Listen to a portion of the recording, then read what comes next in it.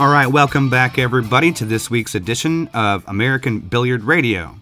Today is November the 13th, 2014, and my name is Mr. Bond. I'll be your host once again this week, and I'm joined also by our illustrious co-host, Mr. Mark Cantrell. How you doing, Mark? Good, thank you very much, Ted. Looking forward to it. Also, we have on the line Mr. Oscar Dominguez from out on the West Coast. How you doing, Oscar? I'm doing good. How are you? I'm pretty good. Well, except for it's kind of cold, you know. For the a lot of the United States right now, winter just showed up with a vengeance. So yeah, it's not good. Me and Oscar are probably going to go surfing later on today. Got a little bit sunbathing to do, I think. Yeah. I'm sorry it's like that for you, but we're fine, aren't we, Oscar? We're doing fine today. We're doing good. Yeah, I hate both of you. I just want you to know that right now. So we can get on with it. What's going on in the news? Well, you know, tomorrow is the Party Poker World Pool Masters, starts up across the pond.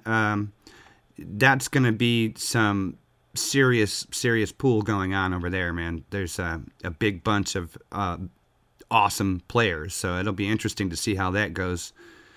We also have the Junior World 9-Ball Championships cranking up tomorrow in Shanghai, so that's going to be some great stuff for the juniors. Those guys are going to be earning their notches in their belt, so to speak.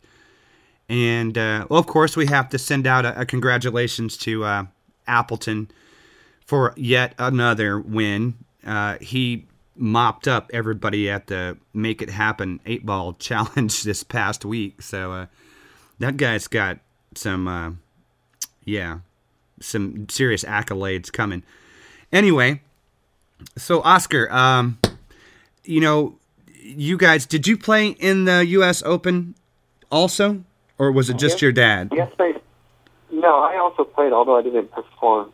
Well, my results were very high. Okay. But yes, I did. Has your father gotten paid, or I heard that, you know, he was having a problem with getting his check. Yes, there's two players, actually, who have not been paid, and that's Warren Countdown and my father. Warren supposedly got straightened out, and Barry Berman actually called me yesterday afternoon, apologizing and in true Barry Berman fashion, talking to me for about 40 minutes about everything that's going on. And but supposedly he is going to wire transfer the money today or tomorrow. The cash will be in my hand by Friday. Those are his words. So I'm hoping for the best.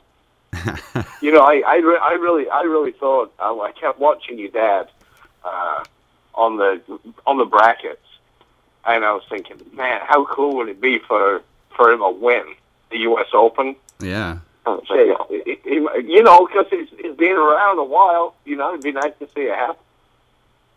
Yeah, I mean, he was playing really well. I mean, he beat some really good players, Rob Souquet and that Rodrigo Geronimo guy, and I mean, he beat tons of good players. But, you know, he ran out of gas a little bit at the end against Bustamante, but Bustamante played great against him, too. Right. I mean, see, the thing is, your dad's he's a great player. And what happens, I think, once players get to a certain age, everybody starts taking them a little bit for granted. And all of a sudden, they get that flash of light and hit a gear, and they could, you know, your dad or, you know, any of the other guys who are of his age bracket, they're not where they are because of luck, because they know how to play the game. Yeah. And all they got to do is hit a gear every now and then, you know? Yeah, of course.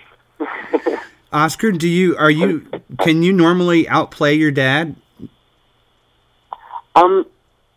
Yes, usually in results, because I have a little bit more consistency than he does, because I play more. Yeah. I think my father's more focused on the business of the pool table mechanic business. Sure, yeah. So, I mean, if you guys knew what my dad did before the U.S. Open, the amount of work he did, I mean, you guys wouldn't believe me because it's unreal what he did, and he still played world-class pool. Yeah. So he's amazing in every way, shape, or form. It really was admirable, at least to me, because I know what he went through to even play in the U.S. Open. Right. See, yeah, I went into, and I've said this before, I don't know, it's funny, because you've got two world-class players who are grinding it out during the week, redoing tables, covering tables, doing everything the table mechanic does. And I remember going into Hard Times Sacramento.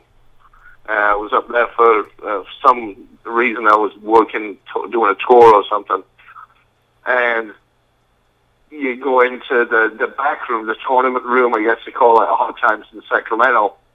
And just, check out the place, where we're going to be, and that kind of thing, see if there's anybody around. And there's two of the best players in the country on their hands and knees, stapling and nailing and gluing cloth down on a table on their hands and knees, and all looking all, hey, what's going on, guys? You don't expect them under the table, you expect them on top of it. They work pretty hard. I've seen them do it. They work pretty hard. They do. Now, is he involved with you on the Mez tour? Yes and no.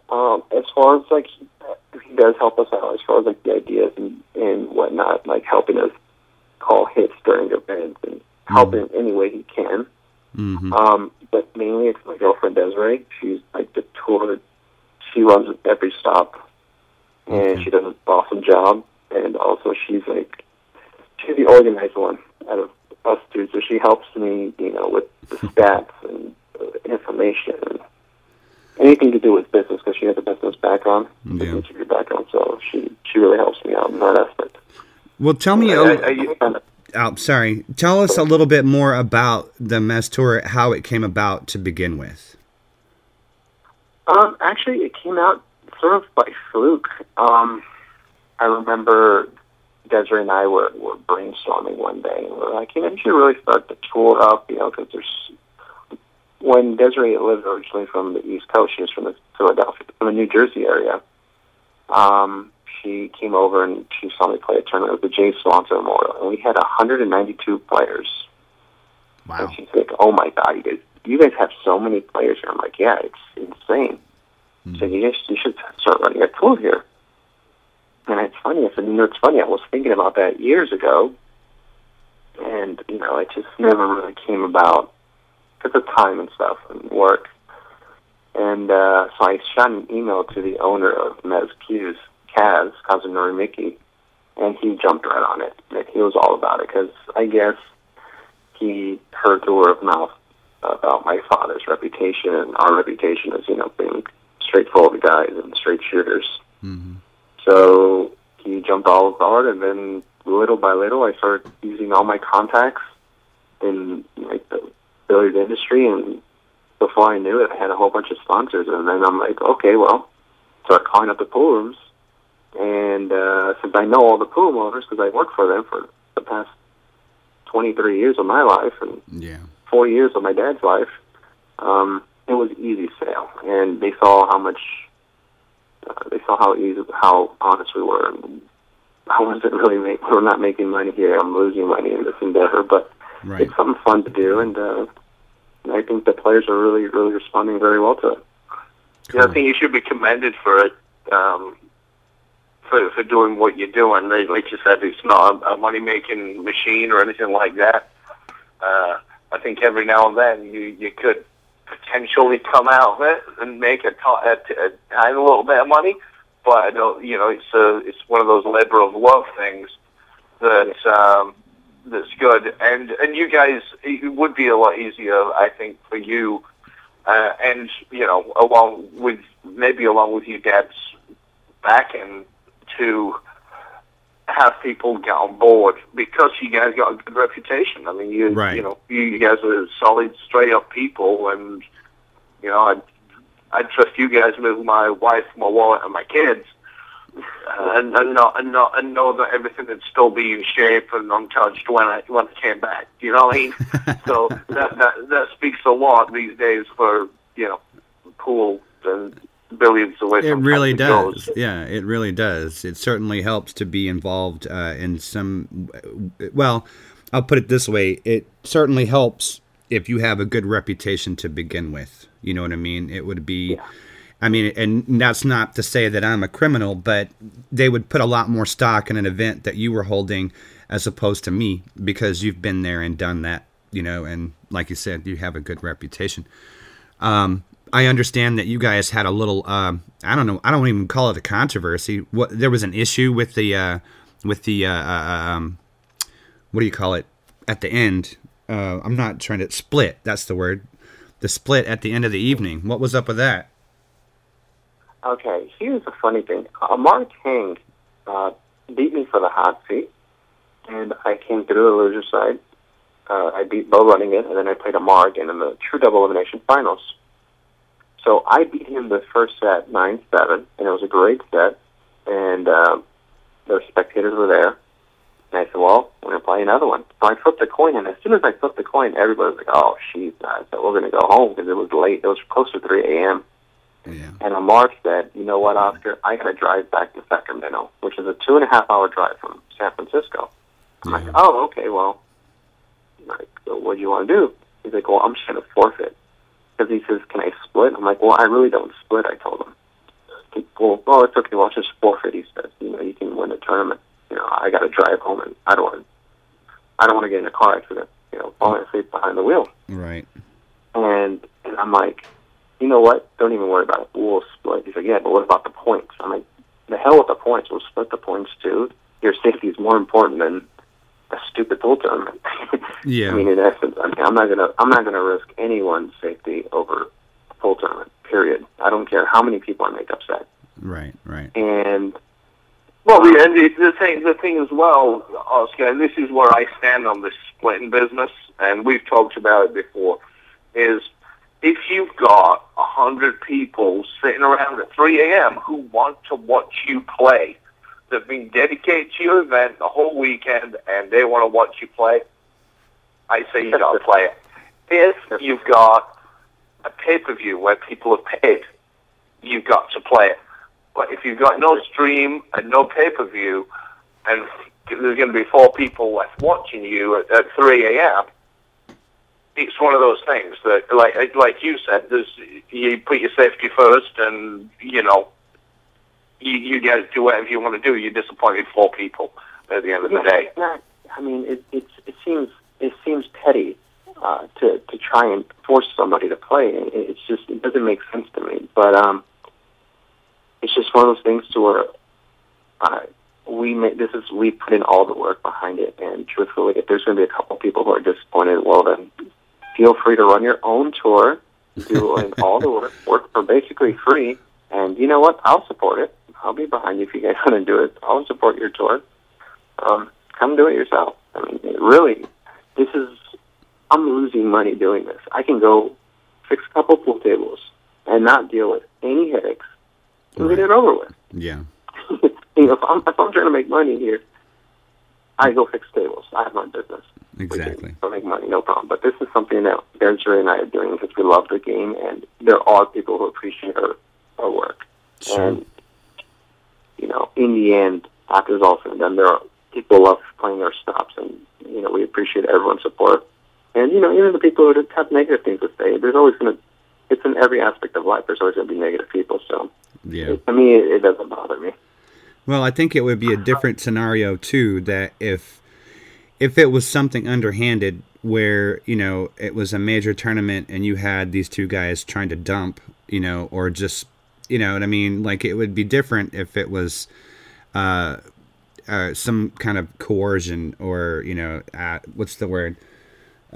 Conspiracy, to try to end things and take the pot and split it so that, that's silly. This was more of a, to me anyway, it's just my own opinion. I think it was more of a common sense thing.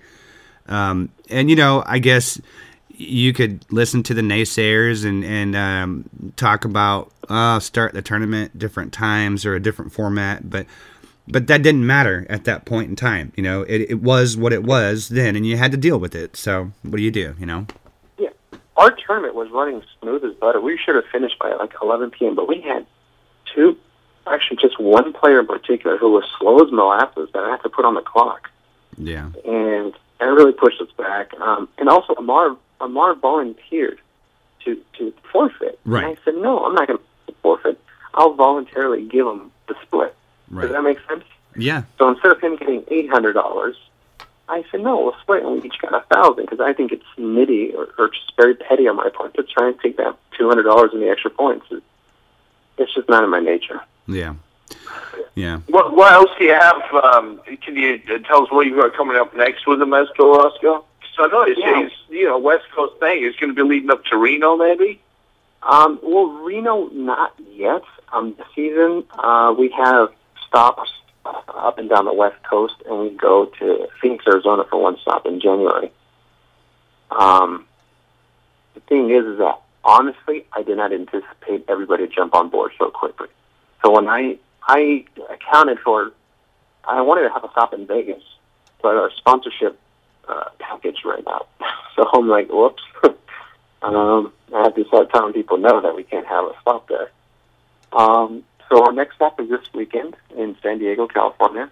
And then we have a little bit of time off, and we go to San Francisco. And if my memory serves me correctly, I have to go to Victorville, Phoenix, and followed up by San Francisco Bay Area, one more stop in the Bay Area. So, it's going really well, and we're averaging like 86 players per stop. And Where are you playing in San Francisco? we're going to play we play at Family Billiards. We have one stop there. We have another stop at Billiard Palisade, which was the most recent one. Mm-hmm. And we have the final stop is going to be in Fremont, California, which is it's the California Billiard Club. You remember the old one in Mountain View? Yeah. Yes. Well, they closed because Right. of an issue with their lease, and they're reopening in Fremont, California, which is like 15 minutes away. Yeah, Fremont used to be here I go. I talk too much, I know. Fremont, California. If you go around and you look at some of the historical things, Fremont was going to be the Hollywood of California. There's a ton of movies being made there in Fremont. Mm-hmm. Oh, interesting. There you go. So you and Desiree, I think you guys end up getting married pretty soon. Uh-oh. Uh-oh. One day at a time. Yeah, but maybe. Why not? That's pretty funny. Mark's trying to pin you to the corner over there, man. I can hear it. I can hear it coming. It's okay. I don't mind. No, listen, Oscar's always on the internet professing his love for her and how well things are going, and it seems like those guys got a good relationship and work well together, so I think it's just a matter of time before we have another pool wedding. Uh-huh. Hey. I need to start making money to afford it. Hey, No kidding. if you've got a female that loves pool, man, then that's half the battle right there. Really. I mean. Yeah, exactly. All right, listen, I'm going to take a real quick break, and we're going to come back and talk a little bit about the Mosconi Cup. All right?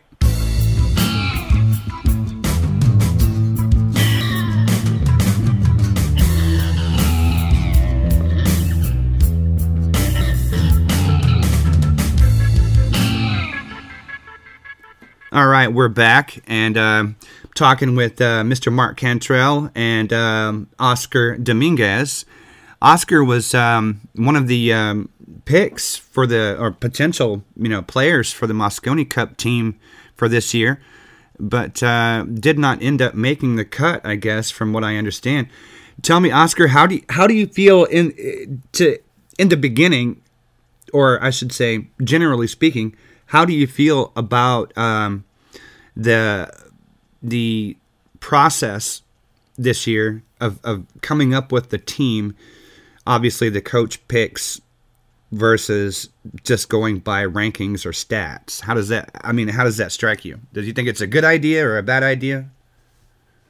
I think it's I think it's okay. I think it was acceptable to try and change things up. I'm behind it. I was behind the concept just to see how things would change.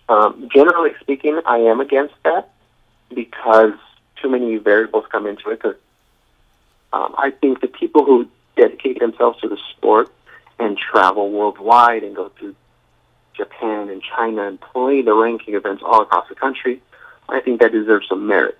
So I think the people who pay their dues and get points on the world rankings and the BCA rankings should have some automatic spots.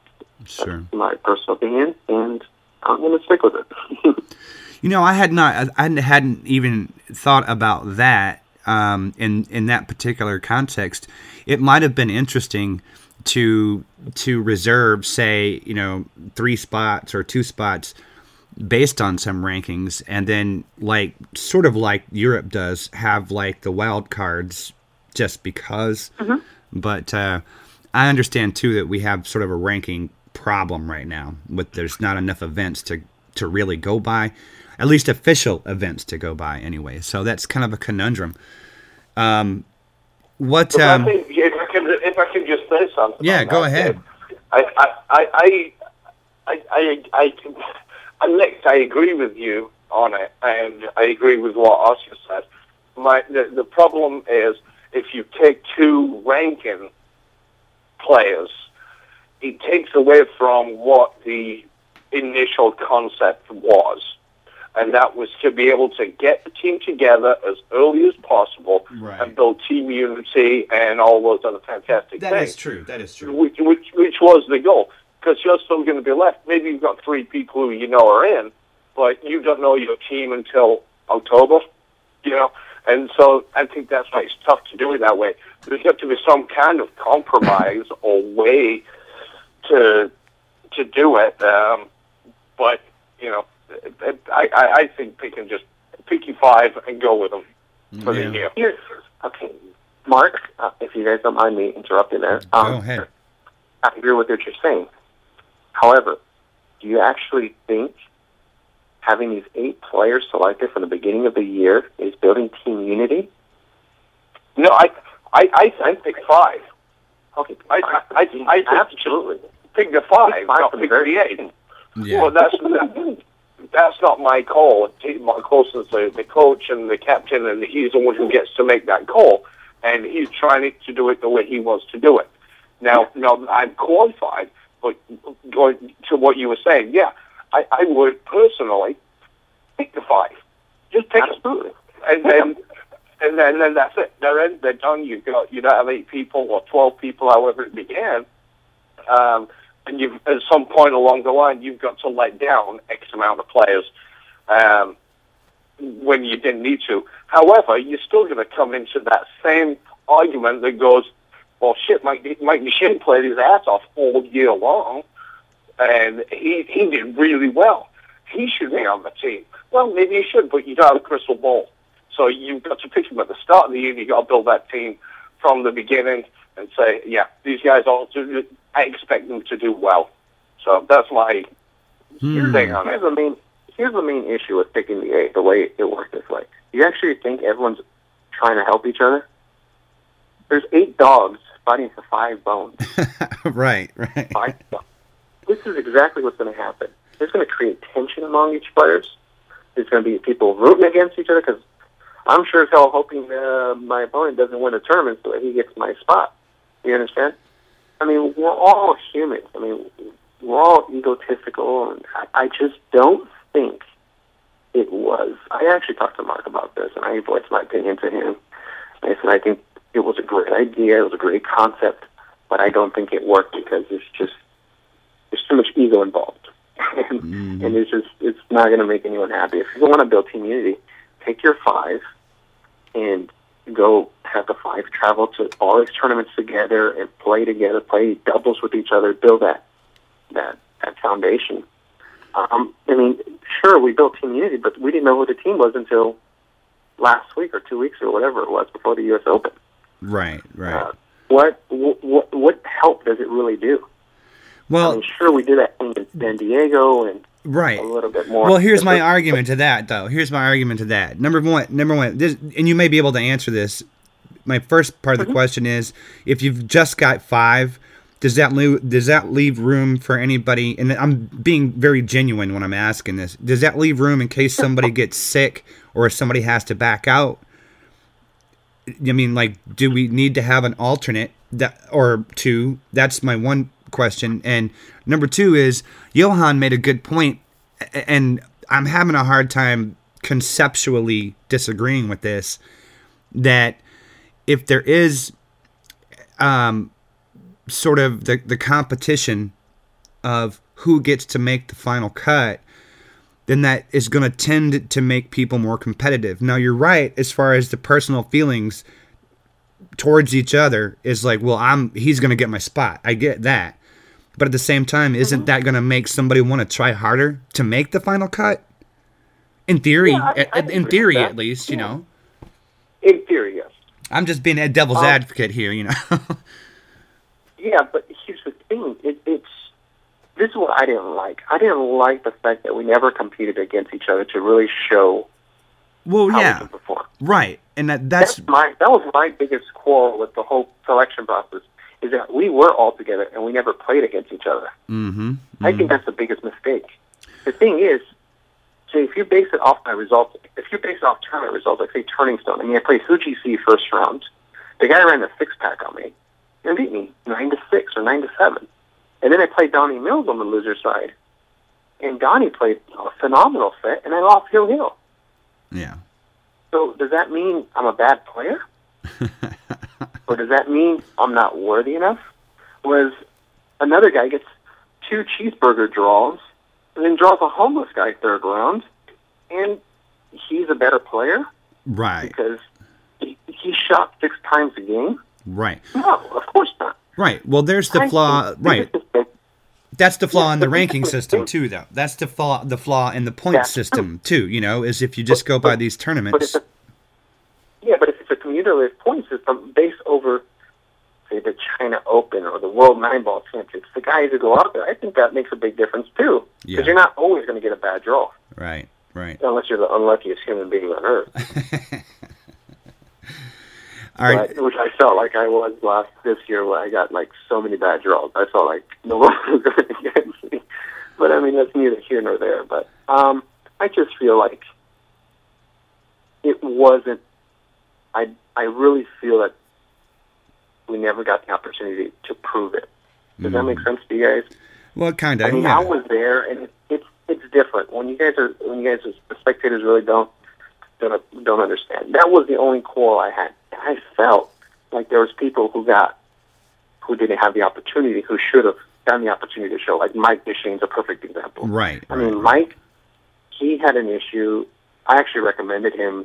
I recommended several people, including Jeremy Sosby, because I think they're great players. And Mike had, like, you know, a lot of people had to think Mike has attitude problems. He does have attitude problems. I mean, he's not the most likable guy in the world. But, I mean, he's improved so much. Mm-hmm. You guys wouldn't believe it. I mean, I went from absolutely despising the guy to actually rooming with him and getting along with him really well. Mm-hmm. It's just the guy's making the effort to do that. And I think that was one mistake. Sure. Leaving him out. Did Mark Wilson know the strides and the effort that he made at the beginning of the year? And that's where he comes back to, we don't have a crystal ball. I still believe in picking the 5. Pick the 5 that you think are going to be good.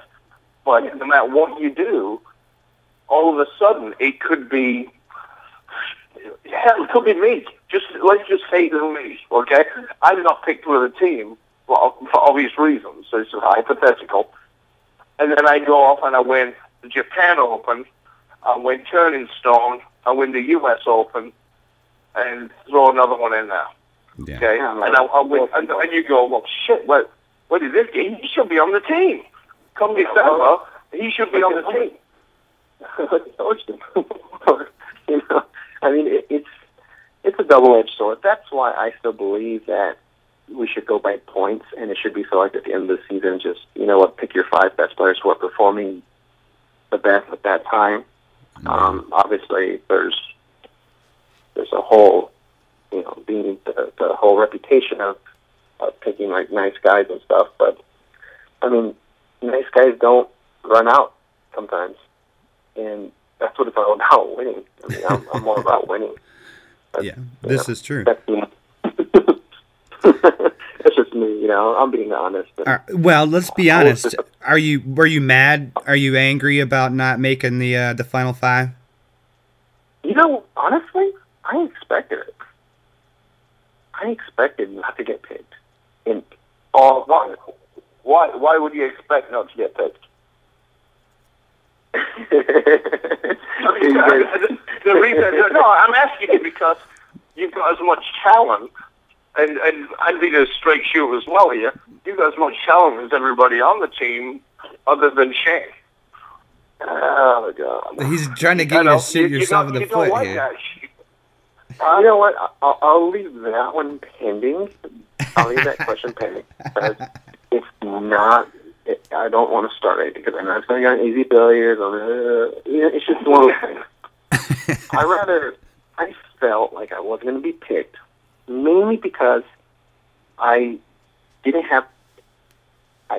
absolutely make a huge impression. In 2009, I made a team because I was the number one ranked player in the team, and they had absolutely no choice but not pick me. And I remember reading AZ Billiards, tons of forums everywhere. We won the Mosconi Cup. It's like, congratulations, Team USA, but we would have been a better team if, say, player X played instead of Oscar. And we won against probably the best European team ever assembled. Thorsten Holman, Darren Appleton, Mika, Ralph Souquet, and who was it? Niels? Niels. I'm like, that's like a superstar team, and we beat them. Yeah. And they still talk crap about me not being on the team. So it's just like the thing is, I think the biggest reason why I don't get the respect I get is because I don't do anything spectacular. I'm a steady player. And I don't put big packages together, but I'll three-foul you to death. And it doesn't get the same attention. And, I go overseas and I gamble with the best players in the world all the time, and I do well. And nobody takes that into account. It's just, it's not a big deal. I was expecting not to make the team. I was disappointed, but I wasn't surprised. I kind of expected it. So I remember when Mark called me, I'm like, yeah, I figured. You know what I mean? I didn't get my hopes up. I mean, it was disappointing because I felt like I had done enough to merit it. Mm-hmm. But I think anybody that that didn't make the cut, or I should say everybody that didn't make the cut, I'm just guessing they probably felt the same way. I mean, I don't know that for a fact, but I'm getting that feeling. Yeah. Mark, Brandon and Jeremy. I mean, they're good guys. I mean, don't get me wrong. That I felt like I'm the one who recommended Jeremy. I mean, not many people know that I recommended Jeremy because he's a good guy and he plays jam-up pool. Mm-hmm. Maybe his style of play is not conducive to Mosconi Cup team because he is slow. Maybe Mark took that into account. I don't know. Same with me. I am a little bit on the slower side. He has his reasons, and it is what it is. Yeah. All right. Well, I've got another question, if I could. From what we're hearing at this point, what Mark's wanting to do is take the whole team over there, and I don't know. I guess I want to move away from the titles that people are going to have, but go over there, do a part of the initial eight. Let's go over there and support each other. And I don't know how that's all going to work. It's been a question that's out there as to how do expenses get paid and things like that. Are you going to be going? Are the expenses going to be taken care of, or are you going on your own dime? I don't know if I'm allowed to really tell you the details, but I'm just going to say it anyways because who cares? Matchroom did make an allocation to pay our expenses. Matchroom Sports paying the expenses for the 3 players. Yeah, that's nice. We agreed beforehand, a long time ago, when Mark said, if you make the team, would you be willing to give 10% to the other guys? And I'm like, yeah, absolutely. If I make the team, I'm thinking, I'm not greedy. I don't care. And if we won, we got 20%. But we gave 20% to the non-players, which is fine. It's all fine and dandy. And then I didn't make the team. And now that I'm seeing that I'm going to have to take money from him, I actually rejected that offer. So I am not going to London for several reasons, like including pride and my ego. I in all honesty, I just can't do that to myself. I mean, it's absolute torture. And I actually wrote a private message on Facebook to the 5 members. I congratulated them all, first of all, and I told them, guys, it's no reflection on you guys at all, or Mark. It's not a big deal. But I feel like it's not right for me to go to the Mosconi Cup and be a water boy of sorts for you guys. And if you guys make a mistake, you guys are going to have in the back of my mind that I'm hating Goliath right now. I think I'm a bigger shark than Help, and I hope they win. I hope USA wins just because I hope they win because I'm a big fan of American pool. And it's just, I have family stuff going on. Like, it's my girlfriend's birthday that weekend, and I am not going to be in London leaving my family behind. There's just a lot of things, and it's just mainly that I didn't feel right going out there. What do you think? What do you think the team's odds are? Well, I'm going to let Cantrell ask you the question. He's getting odds from everybody. What the predictions of what he thinks is going to happen? Okay. Cantrell. Yeah. What's your prediction for the final outcome this year? Now we know who the team is. We know who the other team is, the European team. How do you see it ending? Okay, I'm going to give you 3 results. You can't give me 3 results. We're going to win, we're going to draw. We're talking about, Jesus, this is like gambles with people. Last thing's always on a winner. If USA wins, they're going to win extremely close. 11-9, 11-8. Okay. Either that, or USA is going to get blown out. Okay. One or the other. It all depends on how John and the Justins play internationally. Yeah. That's the key. Okay. If they play well internationally, they have a real good chance of winning. We all know Shane plays good internationally, and Corey plays unbelievably internationally. Those 3 guys are the factors, in my honest opinion. If they play well on international waters, eating different food, the different time zones, a lot of people don't take that into account. It's not easy playing overseas. Unless you travel overseas a lot, it's a whole different animal. Mm-hmm. You're not sleeping in the same bed. You can't even go to the bathroom the same because in China the toilets are weird. And it's just so many factors, and no one speaks English. But they're lucky they're going to London. Yeah. Because it's an English-speaking country, but very true. It's not the same. Yeah. But the food is different, and Blind Pool is it has a mixture of just about every traditional English food you can get. And the burgers, and I'm sure you've noticed this, Oscar, on your travels. You think you go to a McDonald's, the burgers are the same at McDonald's in Victorville, California, as they are in Bradford, England. They're not. They're a different. It's a different taste. Yeah, completely different. Oh, man. But you think it'd be the same. So you can throw you. Actually, Johnny Archer has been texting me the last couple of days. He's over there in Japan with Rodney. And I know he's big. He's like, I'm getting tired. I'm like, how are you eating? Are you eating okay? Because he's one of those, he won't eat Indian food. He's Mexican food is like a taco, maybe. That's it. He's not. He doesn't like.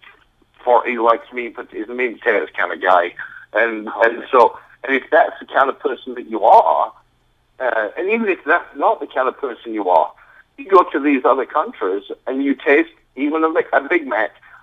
It can have an effect on your digestive system that you're not aware of. Yeah. Yeah, this is very true. I don't know. A lot of people don't. That's the thing. That the international experience is huge. And I've roomed with Johnny in Germany, and all he wants to eat is McDonald's and drink Mountain Dew. Hey, I don't blame him, man. I don't blame him. I can't do that. I mean, I understand, but I eat like a local. I mean, you should see me in China. I'm eating whatever. Because what the hell? Why are you going out there if you're not going to at least enjoy the culture? I'm a believer in that as well. You got to try other cultures. Depending where you go, obviously, just even the water, just ice cubes in the water that came from the faucet can sometimes turn your stomach a little bit. But I think if you go into the right places, you're drinking bottled water and all that kind of thing, you probably are going to be fine. But you got to try some of this stuff. I agree with you. Hopefully, the English food isn't gonna turn Team USA's stomach. Yeah, I mean, I think they'll do okay. I think they're gonna do pretty well. Obviously, the home crowd's gonna be big, and the Europeans are respectful for the most part. They're respectful fans. It's just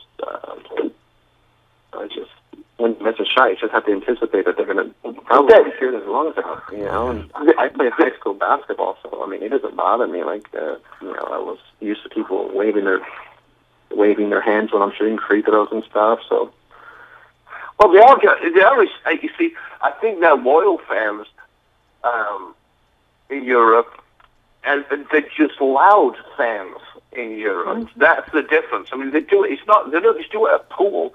They do it. Well, snooker's a lot better behaved because they kick them out.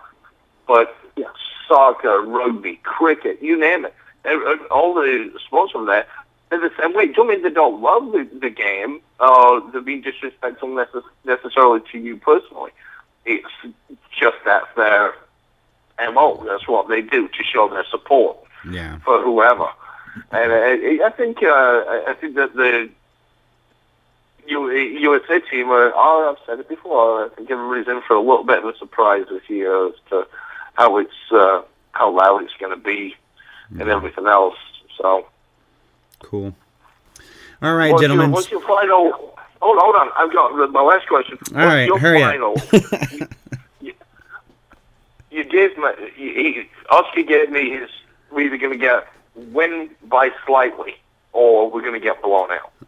Okay. Yeah, I figure about going out by like 11-6 or 11-5. If you were to bet money with me right now, not that I'm gonna, but if you were to bet everything you've got, what would you bet on the score being, and whoever's closest wins the money? Ooh. That's a good question.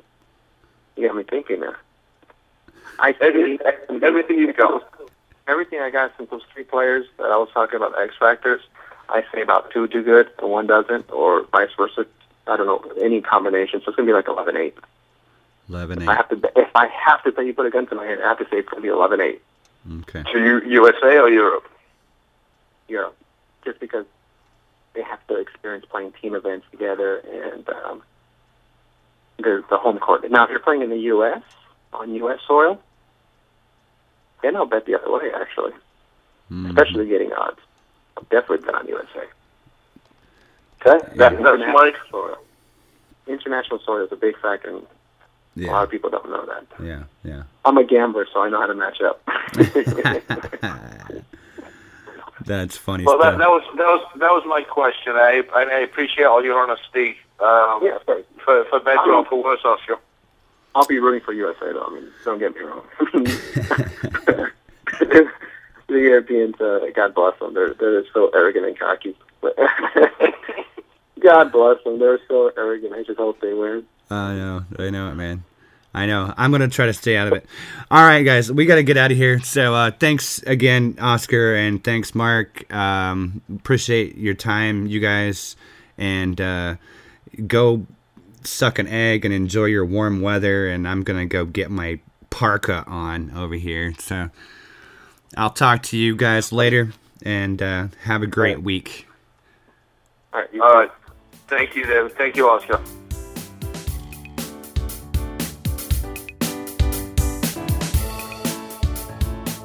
Hey everybody, welcome to another edition of the Go Play Pool App featured room here on American Billiard Radio.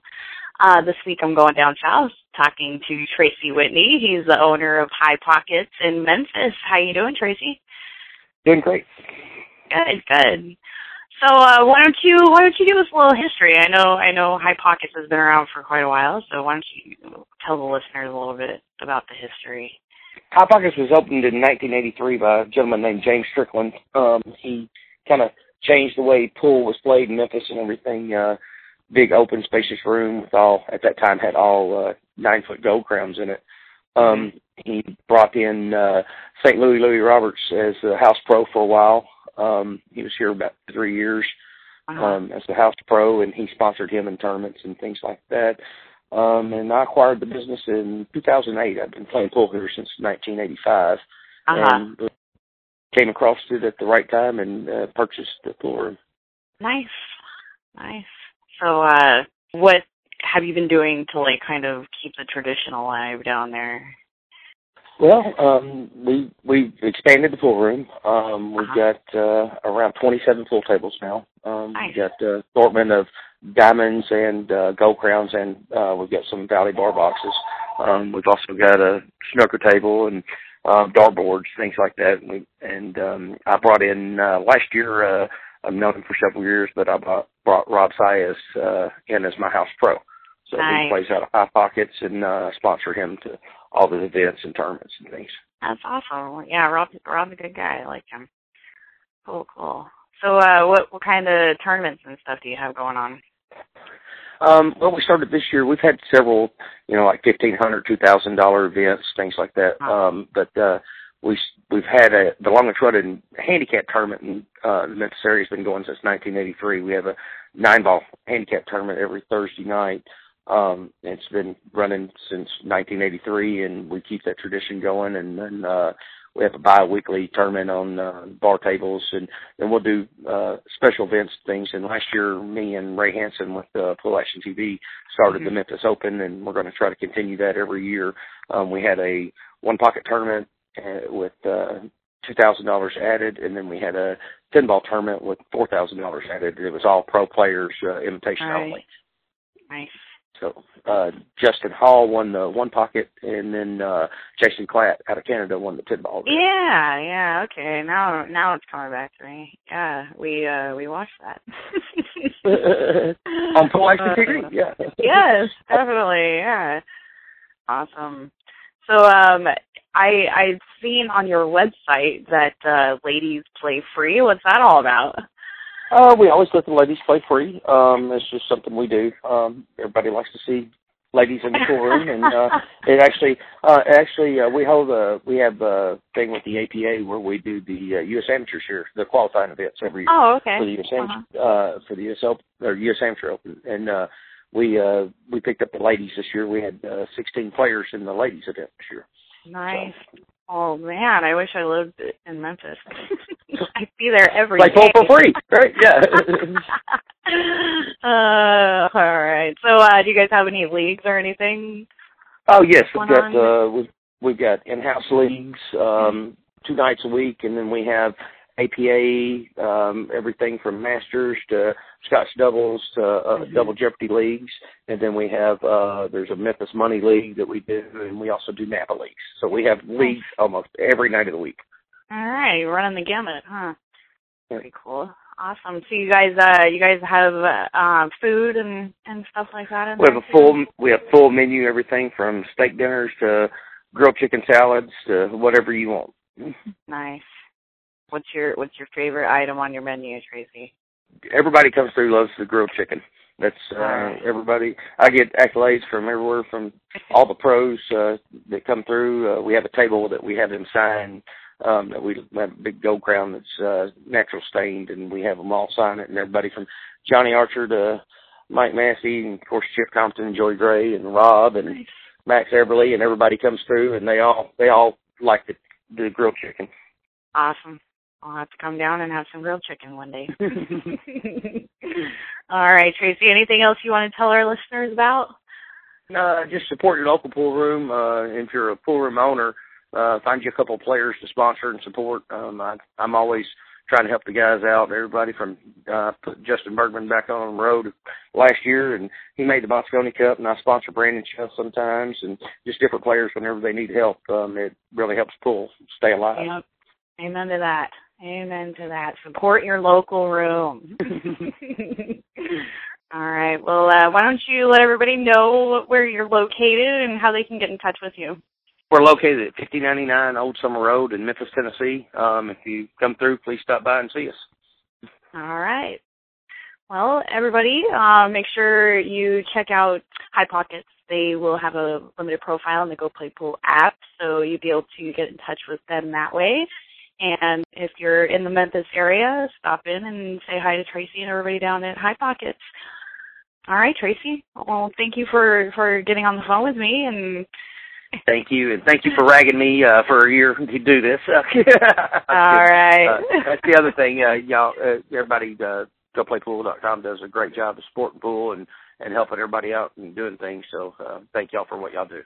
I appreciate that. Thank you very much. Yes, we're trying. So yeah, all the support and encouragement definitely keeps us going. So thank you for that. All right. Well, thank you again for talking to me and letting everybody know about High Pockets. Thank you. Awesome. And thank you, everybody, for listening to another Go Play Pool app featured room right here on American Billiard Radio.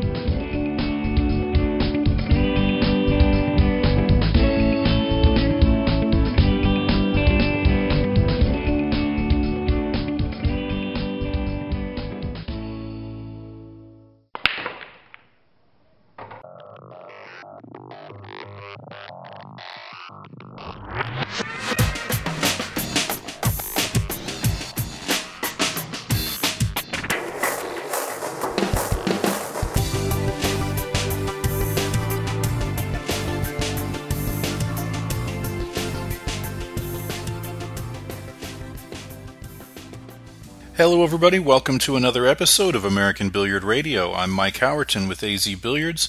I'm rejoined this week by the face of Q Sport International, Ozzie Reynolds. How you doing, Ozzie? Oh, I'm doing well. That's a little scary, though, to say I'm the face of anything. Oh, I don't know. When we were out in Vegas, you seemed to be the man who, I mean, you had the answers whenever somebody needed them. Whether they liked it or not, right? Well, all right. There might have been one or two people who may not have cared for your answers, but for the most part, you had everything under control. I appreciate it. Can we talk about the event in Vegas at the Rio from this year? Sure.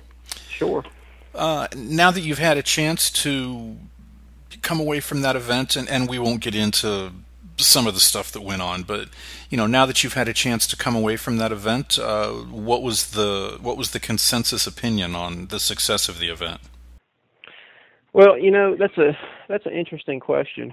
It probably depends on your perspective, whether you're a fan, a player, someone within our organization, someone within the press. I think everybody took a little something different away from the event. By and large, though, what I think most people took away was the level of play, particularly from the Taiwan guys, was just out of this world good. Boy, they really came over and cleaned up. If you think about Ko Ping Yi and Ko Ping Chung, Ko Ping Yi wins the 10-ball event, faces his younger brother in the finals. That was his younger brother's only loss, if my recollection is correct. And then in the 8-ball event, his younger brother goes undefeated to win that event. Just phenomenal, given the field that was there, those 16 players, that those two guys in particular could pull off something like that. To me, is astounding. And that really should have been the headline above anything else, in my opinion. Well, and I think it was. When I think of 8-ball, I certainly don't think of Taiwan as a real hotbed for the best 8-ball talent in the world, but they showed it at that event. Absolutely. And then the challenge match, that was kind of a shock. I don't think anybody would have picked Shane to lose. I mean, nobody picks Shane to lose any challenge match to begin with, but that kind of sent tremors like, wait a minute, something's different here. that really should be a shockwave through the pool community, in my opinion. And you're right. I think most people in this country, if I had to put a number on it, I would probably say 80-90% of the American fans said Shane would win that. But we didn't feel that way. We thought like it was a really, really good close matchup. Ko Pin-Yi was not very well known in this country, and maybe still isn't, quite honestly. But boy, he should be. Absolutely. And he proved that he could hang with even the likes of Shane Van Boening. And what a phenomenal match that was. I've gone back and watched it on YouTube 2 or 3 times, and boy, it's pretty humbling. If you think you're pocketing balls pretty good and you watch a match like that, you realize just how bad you are. In my opinion, from being there and watching 2 of the 3 challenge matches, the challenge matches seem to go real well. I agree. Not only did they go real well, but the one that surprised me the most, Mike, was the OB challenge. I think most people would have said that Francisco Bustamante and Efren Reyes would have won that match relatively easily. But that sure wasn't the case. And in fact, it went the other way. But other than that, those matches were extremely close and nail biters, in my opinion. I mean, if you look at the Dennis Orr-Colo and Chang match, it comes right down to the end, just a few racks of separation. And the same thing with the Kamui challenge with Ko Pin-Yi and Shane. The match with Dennis, that was the one that I did not have a chance to see. Corey and Mike came together well. They were having fun there early, and then, there was a time in the middle of the match where maybe they weren't positive they were going to win it. Yeah, it looked like momentum swang a couple times in either direction. But the thing I took away most from that match was just what you just said, Mike. For the most part, they looked like they were having fun. They were laughing, joking, talking to each other about what they're going to do next, and one wouldn't agree with the other, and they would kind of chuckle about it. And really, that's what we wanted to get across, is this game is supposed to be fun. That's why we all fell in love with it.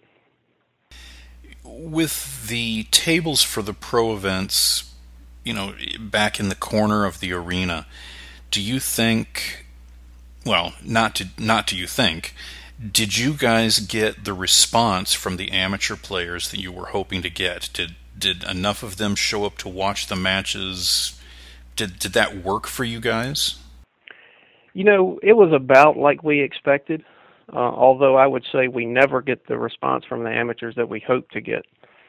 And that's something that we're taking a look at for next year, is having a pro event during the BCA Pool League National Championships is not, we don't do it just because we think it's a cool thing to do.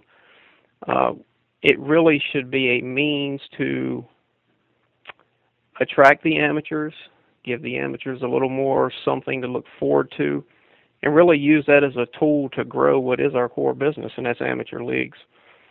So we're thinking about a number of things for next year. We've even kicked around the possibility of having the arena, and I'm not calling it a pro arena this year intentionally, but we're thinking about having the arena in the center of the room.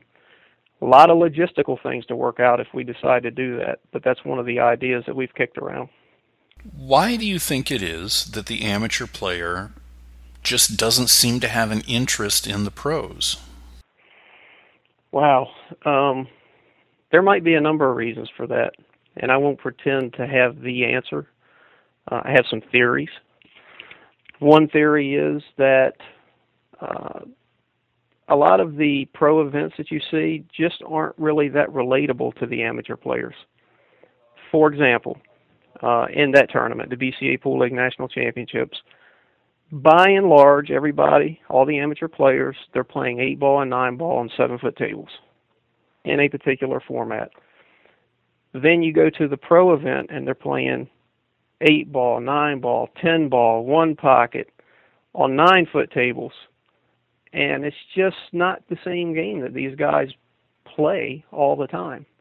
Amateur players, most amateur players in this country play on 7-foot tables every single week in their leagues, in their tournaments. and that's just what they relate to. The guys that play on 9-foot tables are really a much smaller number.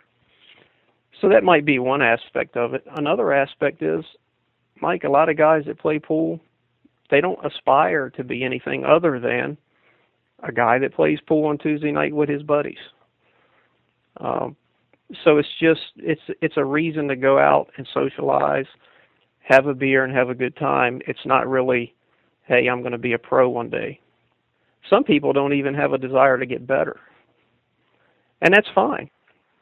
And in my opinion, you hit the nail on the head there. But the question that comes to mind, so much of the conversation from people who are touting the great future that pool has right now is based on the number of people who report that they participate in pool however many times a week, a month, or whatever.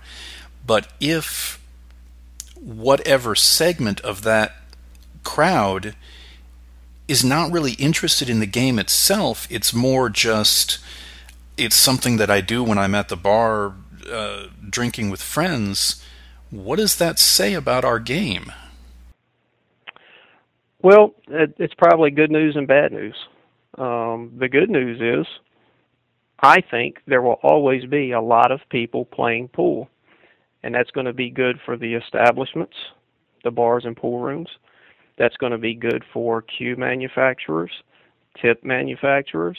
It's going to be good for league systems like us. It's going to be good for various tournaments. The bad thing is, and we're seeing it now, and this is Ozzie Reynolds' opinion, it's not so good for pro pool because people don't aspire to get there and people don't watch. So from what we're seeing, Mike, amateur pool is alive and well. Pro pool, not so much. The trick that everybody keeps trying to figure out is how do you make the two support each other? So that's the million-dollar question. Well, now Mark has promoted his USA Pool League. How is that whole project going? The USA Pool League is going relatively well. It's about 4 years old, I believe. In fact, I joined the USA Pool League this session. I played in a BCA Pool League last session, and I'm playing in a USA Pool League this session. And, you know, it all comes down to preference. There are different formats, different structures. But I can tell you I love the format. And obviously I'm biased, and I have a reason to say that. But we had a match last night, and it's just a really, really fun and fair format that all levels of competition can compete in pretty evenly. Growth is a little slower than anyone had hoped, but we're starting to see some good signs. We've kind of gone in a different direction with our marketing campaign for that league. And I believe we signed up about 5 or 6 leagues here in the last couple of weeks. So that's good news. It's a good sign. And we hope to fuel that growth further over the next couple of years. And as a BCA player myself, I'm curious as to what the differences are in the format. But before we get into that, do you see the growth of the USA Pool League being to the detriment of the BCA Pool League? Are players leaving the BCA and going to USA, so really you're just keeping your same players? No, not at all. In fact, our numbers with the BCA Pool League system have remained relatively stable over the last few years, even in the bad economy. USA Pool League is such a different style, such a different format, that we're not seeing any cannibalization like that. By and large, what we're seeing is players coming from other league systems into the USA Pool League systems. The difference in style is pretty dramatic. First, in the BCA Pool League, we don't govern your league. We are a sanctioning body. So a person can have a BCA Pool League sanctioned league and still set their own structure, their own format, their own handicap system within certain guidelines to meet the criteria to compete at the national championships. You're by and large free to run and organize your league any way you want to. And you simply sanction with the BCA Pool League system so that you can participate in the national championships, state and regional events, and get all the other benefits that come along with that. The USA Pool League is much, much different. It is a structured national league system. Similar to some of the other organizations out there, there is a set format. You play either 8-ball or 9-ball. Everybody plays with the same handicap system. Everybody uses the same online league management software. And it's a match play format. So, for example, last night when I played, me and my opponent, it's not a round-robin format, so I had one opponent, and we raced to our handicap. And depending on the skill level of that player, that'll be a different number. The BCA Pool League, most of those leagues are round-robin format. So if you have 3 or 4-man teams, you're going to play everybody on that team, 1, 2, 3 racks, whatever the case may be. Much, much different style of play, and it seems to attract different types of players. Is the handicap system another league system? We'll refer to it as an anonymous league system. Their ranking system is based on balls made instead of games won, where you can lose the game but still win the match, and that sort of thing. How does the USA League system compare to their system, or any other system like that? That's one of the things that I really like about it. Some of the other league systems, while they do use mathematics, there's a lot of subjectivity placed in that. So that a league operator or a regional manager, whatever you want to call it, has the autonomy to go out and change the handicaps to whatever he or she thinks it may need to be. USA Pool League the handicap system is called the Fair Play Handicap System, and it's been used for quite a while in specific regions of the country. And it has about a 70-75% track record of matches going hill-hill, which is really high. So I won't get into the algorithm itself, but it's relatively complicated algorithm, but really it comes down to a few basic components. You keep score by counting the balls that each player makes and their missed shots. That's it. It's not really about innings or any of that other stuff. You just count the balls that each player makes and how many times they miss when they're at the table. And other factors are taken into consideration, like the size of the table, whether it's a regular season match or a postseason match, and some other things. But by and large, those are the only two things that you track on your score sheet. And based on how you perform every week, the algorithm will do its work and spit out a rating for you. And that rating will change week to week. But as you become a veteran player, you play a certain number of weeks, that rating changes very little from week to week. And it really, really, truly does zero in on your true ability. Well, it sounds interesting. It sounds very, I won't say simple, but it does sound very basic. At its core, it is very basic. Some of the mathematics behind it might not be so basic, but the way you score is really simple. It's really fun. The ratings go from 30 to 125. And you race to your rating every week. So, for example, I was a brand new player, so automatically a brand new player starts out at 50 right now for the first 3 weeks. We're thinking about changing that to just 1 week. But for now, so the first 3 weeks that I played, I had to race to 50. And this is a 9-ball league. Every game is worth 14 points if you win. So you get 1 point for every ball you make, but if you win the game, which means you make the 9-ball, you get 14 points for the win. So at 14 points per rack, if you're racing to 50, that's really, you win 4 games, you're done. Possibly 3 games, depending on how many balls you pocket in each game. But that's just to get to 50. So I've played 3 weeks, and lo and behold, I checked this morning, and my number's 125. Yeah, I got lucky 3 weeks. But now I'm going to have to race to 125 every week. So it's going to be much more difficult for me to win going to 125, particularly if I'm playing someone else that has to go to 50. And at 14 points a rack, I'm going to get my money's worth, to say the least. I'll get some enjoyment and hopefully a lot of racks out of each week. So really good format. It really makes it fair, and the wins are going to get tougher for me from here on out. And you still play, is it a 3-man team, a 4-man team, 5-man team? You can do either. This particular league is a 3-man team. Okay. And I didn't mean for this to turn into a commercial for the USA Pool League.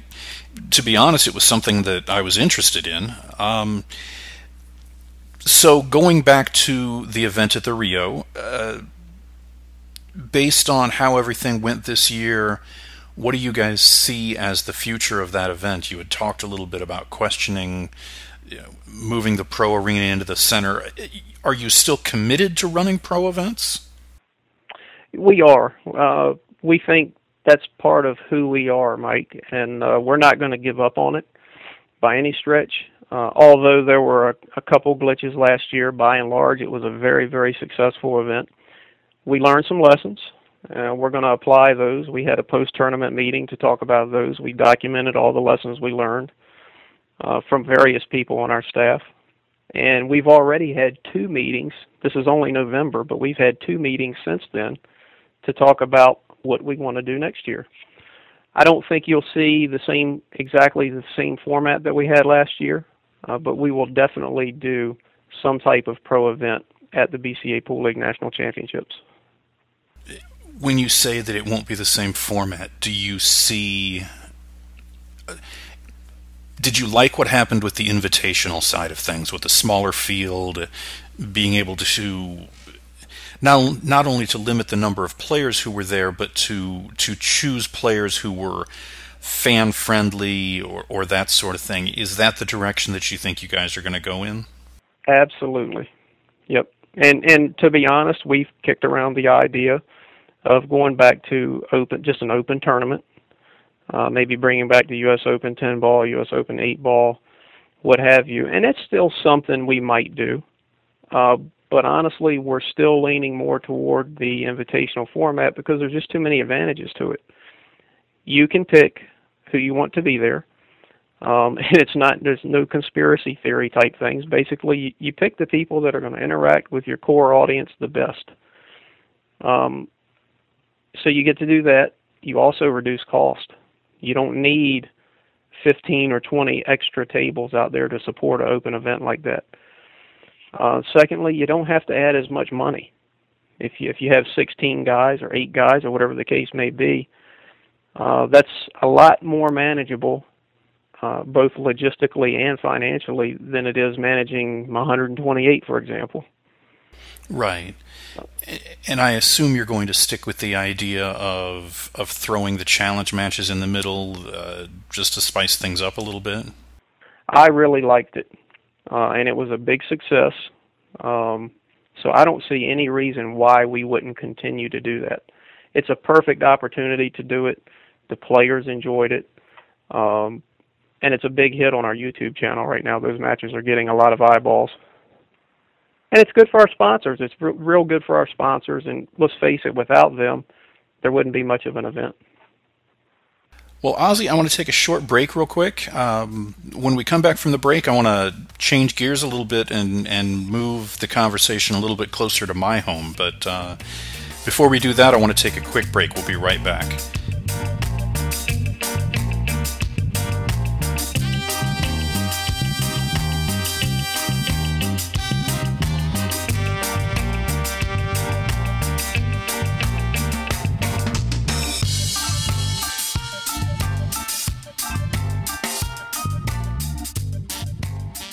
Welcome back, everybody. I'm talking to Ozzy Reynolds this week. Like I said before the break, I kind of want to bring things a little closer to my home. And again, this is more of a, I'm kind of curious sort of thing. You run the BCA Southwest Regionals out here at Fort McDowell, and I understand it's not Fort McDowell anymore. How is that event going? Is that something, can we talk about that event and the future of it? Sure, absolutely. Well, we ran it this year. Excuse me. And we had very, very good meetings with the venue management while we were down there. And they liked us being there so much, they offered us a multi-year contract. We want to take it a little bit slow. We don't want to get too ahead of ourselves, but we do have a contract already in place for 2015. It'll still be on Labor Day weekend, as it always has been.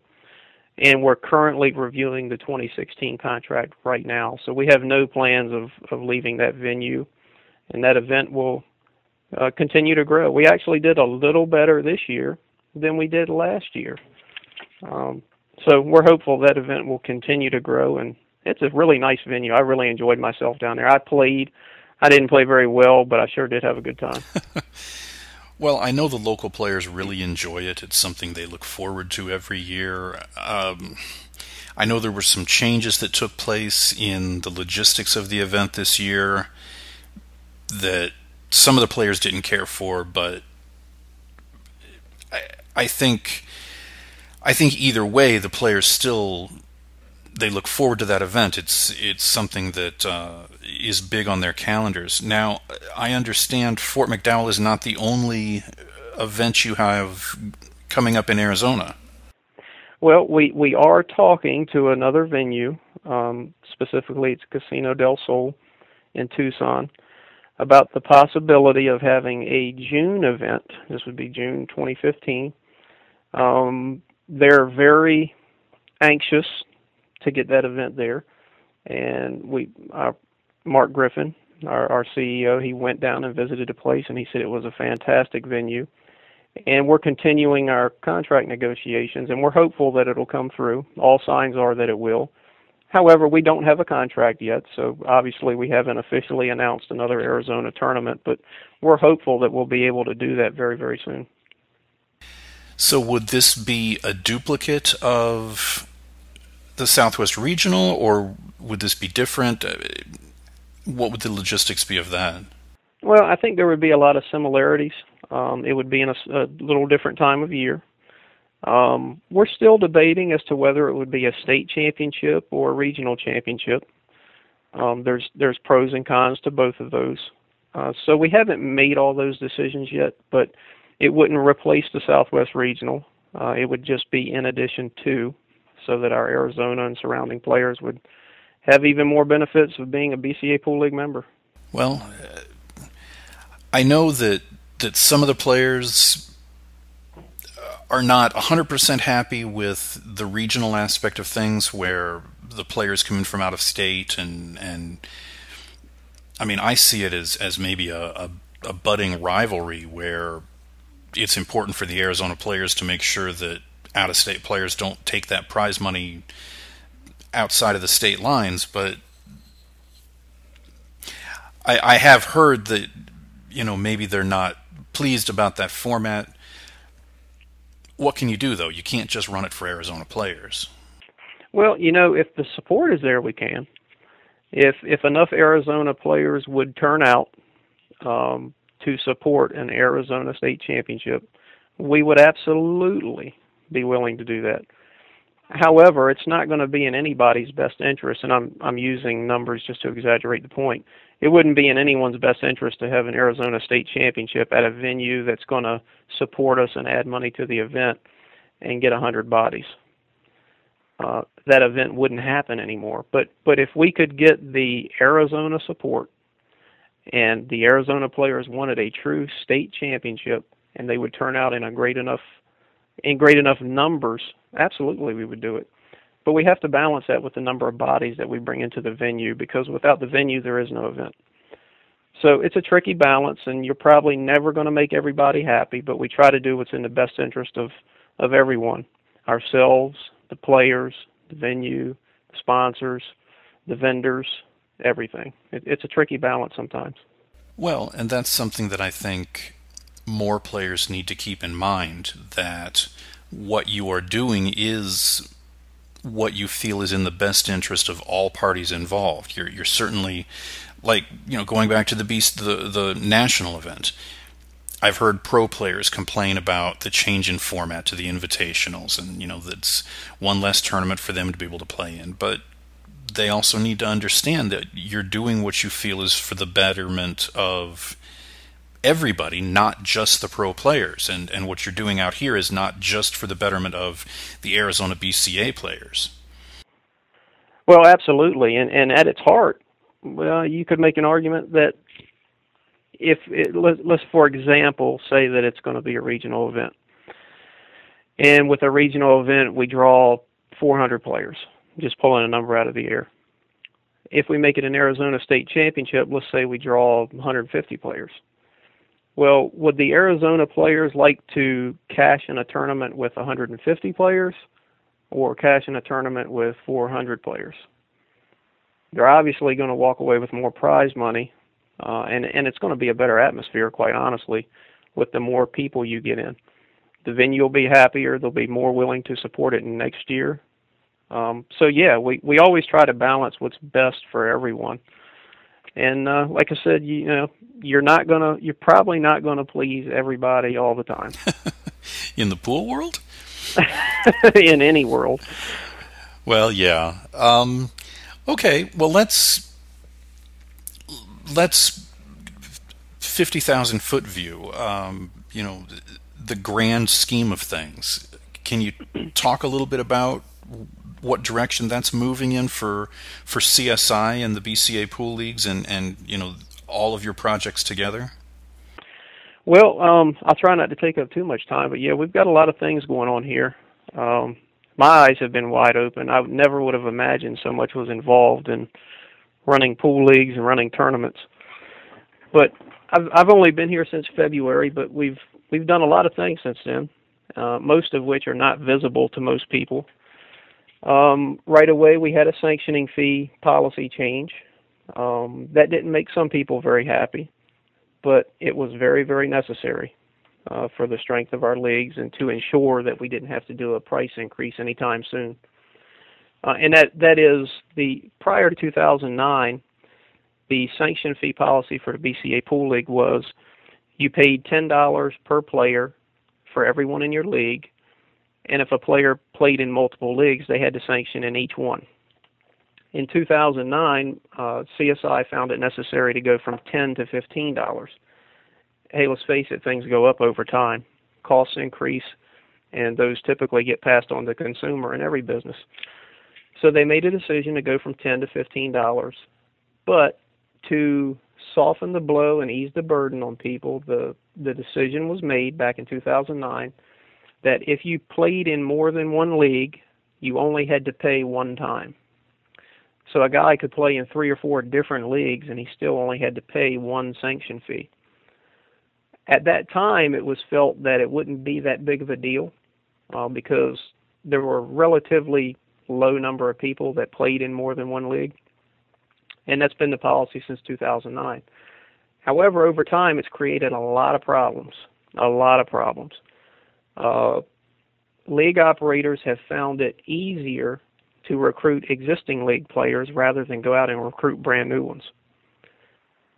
So, for example, and I'll use an extreme made-up scenario just to illustrate the point, you might have a 400-player league in a certain town that plays on Monday and Tuesday nights.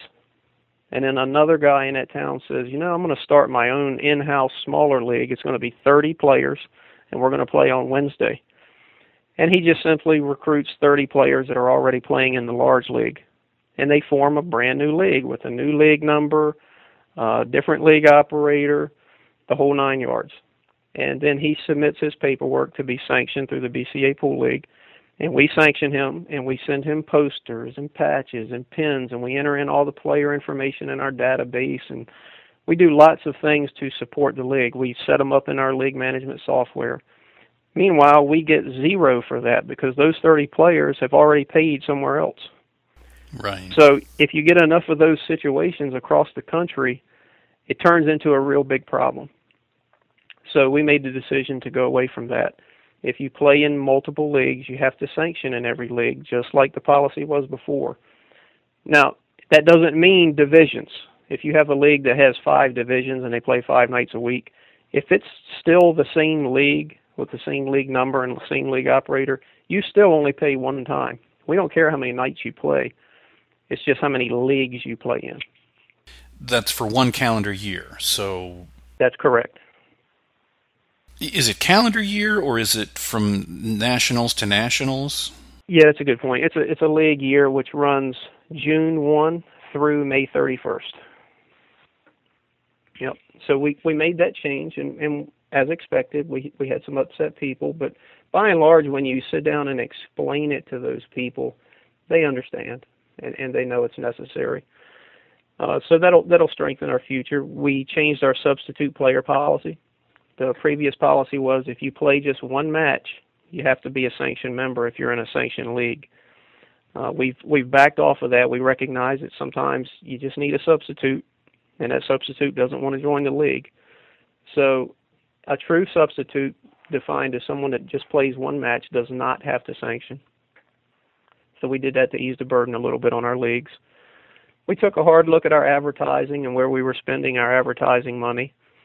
We've cut back in some places, increased it in others.